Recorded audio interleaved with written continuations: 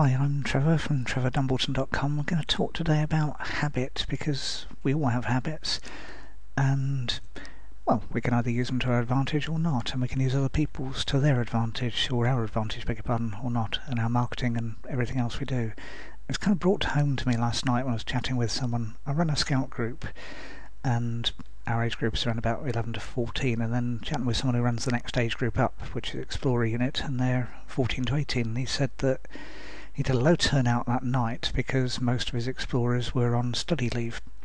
I said, well, yeah, that's perfectly logical, because they turn up to explorers when school's on, and in their mind, study leave, they're not at school, therefore there's stuff that happens while school's happening doesn't happen because they're not at school, because they've been trained in that. They're aged 14 to 18, and they've been trained for at least the last 10 years, probably longer, to do that.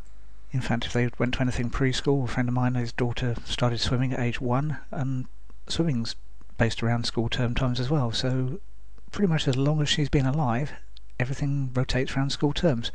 So if they weren't at school, they didn't arrive at Explorers because they were on study leave.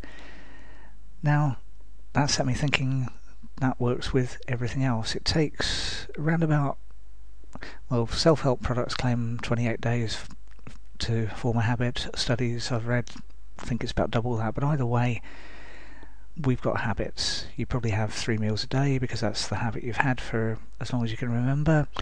You get up at a certain time because that's what work is, or that's when you start working, or whatever else. Certain nights of the week you do certain things, weekends you'll do other things, and so on. And if you can work out what your customers are likely to be doing habitually and kind of get in the way, what neurolinguistic program calls a pattern interrupt, then you can either snap them out of the habit, or you can take advantage of it.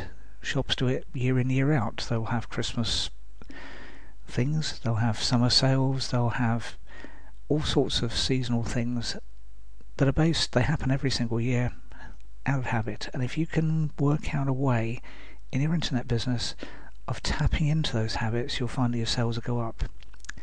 I mean, the interesting one, because obviously most of the stuff I sell is digital, and it's difficult for Christmas to give people a digital present because it's just a bunch of electrons. You can't wrap it up.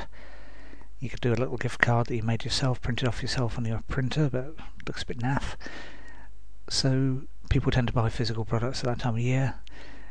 So if you're selling Kindle books, then go on to CreateSpace and put it up as a physical book as well, so that people can buy a physical book for Christmas or any other time of the year, but it typically tends to be more at Christmas. So think outside the box. Think how you can use people's habits to effectively increase your sales, because if they habitually buy something and you're offering it, chances are they'll do it. I mean, again, you'll know it from internet, from the emails you get and so on. You'll have 4th of July sales, you'll have Black Friday sale emails, all those kind of things. And as long as you can work out a hook, and it doesn't take very much thinking, you just think, well, okay, Black Friday, is going to be a discount, or it could be extra bonuses, or a discount and bonuses probably. 4th of July celebration, so if you can hook whatever you're selling into that, and again, that's usually quite easy. It just involves thinking, sometimes a little bit out of the box, sometimes laterally, but usually just thinking. And you can just master the habit, make it a habit of tapping into people's habits.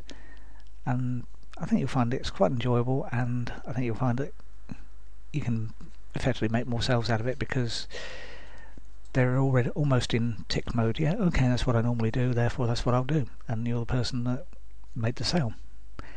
Okay, thanks for listening. Lots of other stuff on trevordumbleton.com. Drop me an email, drop me a message there if you'd like to know a bit more. Thanks very much.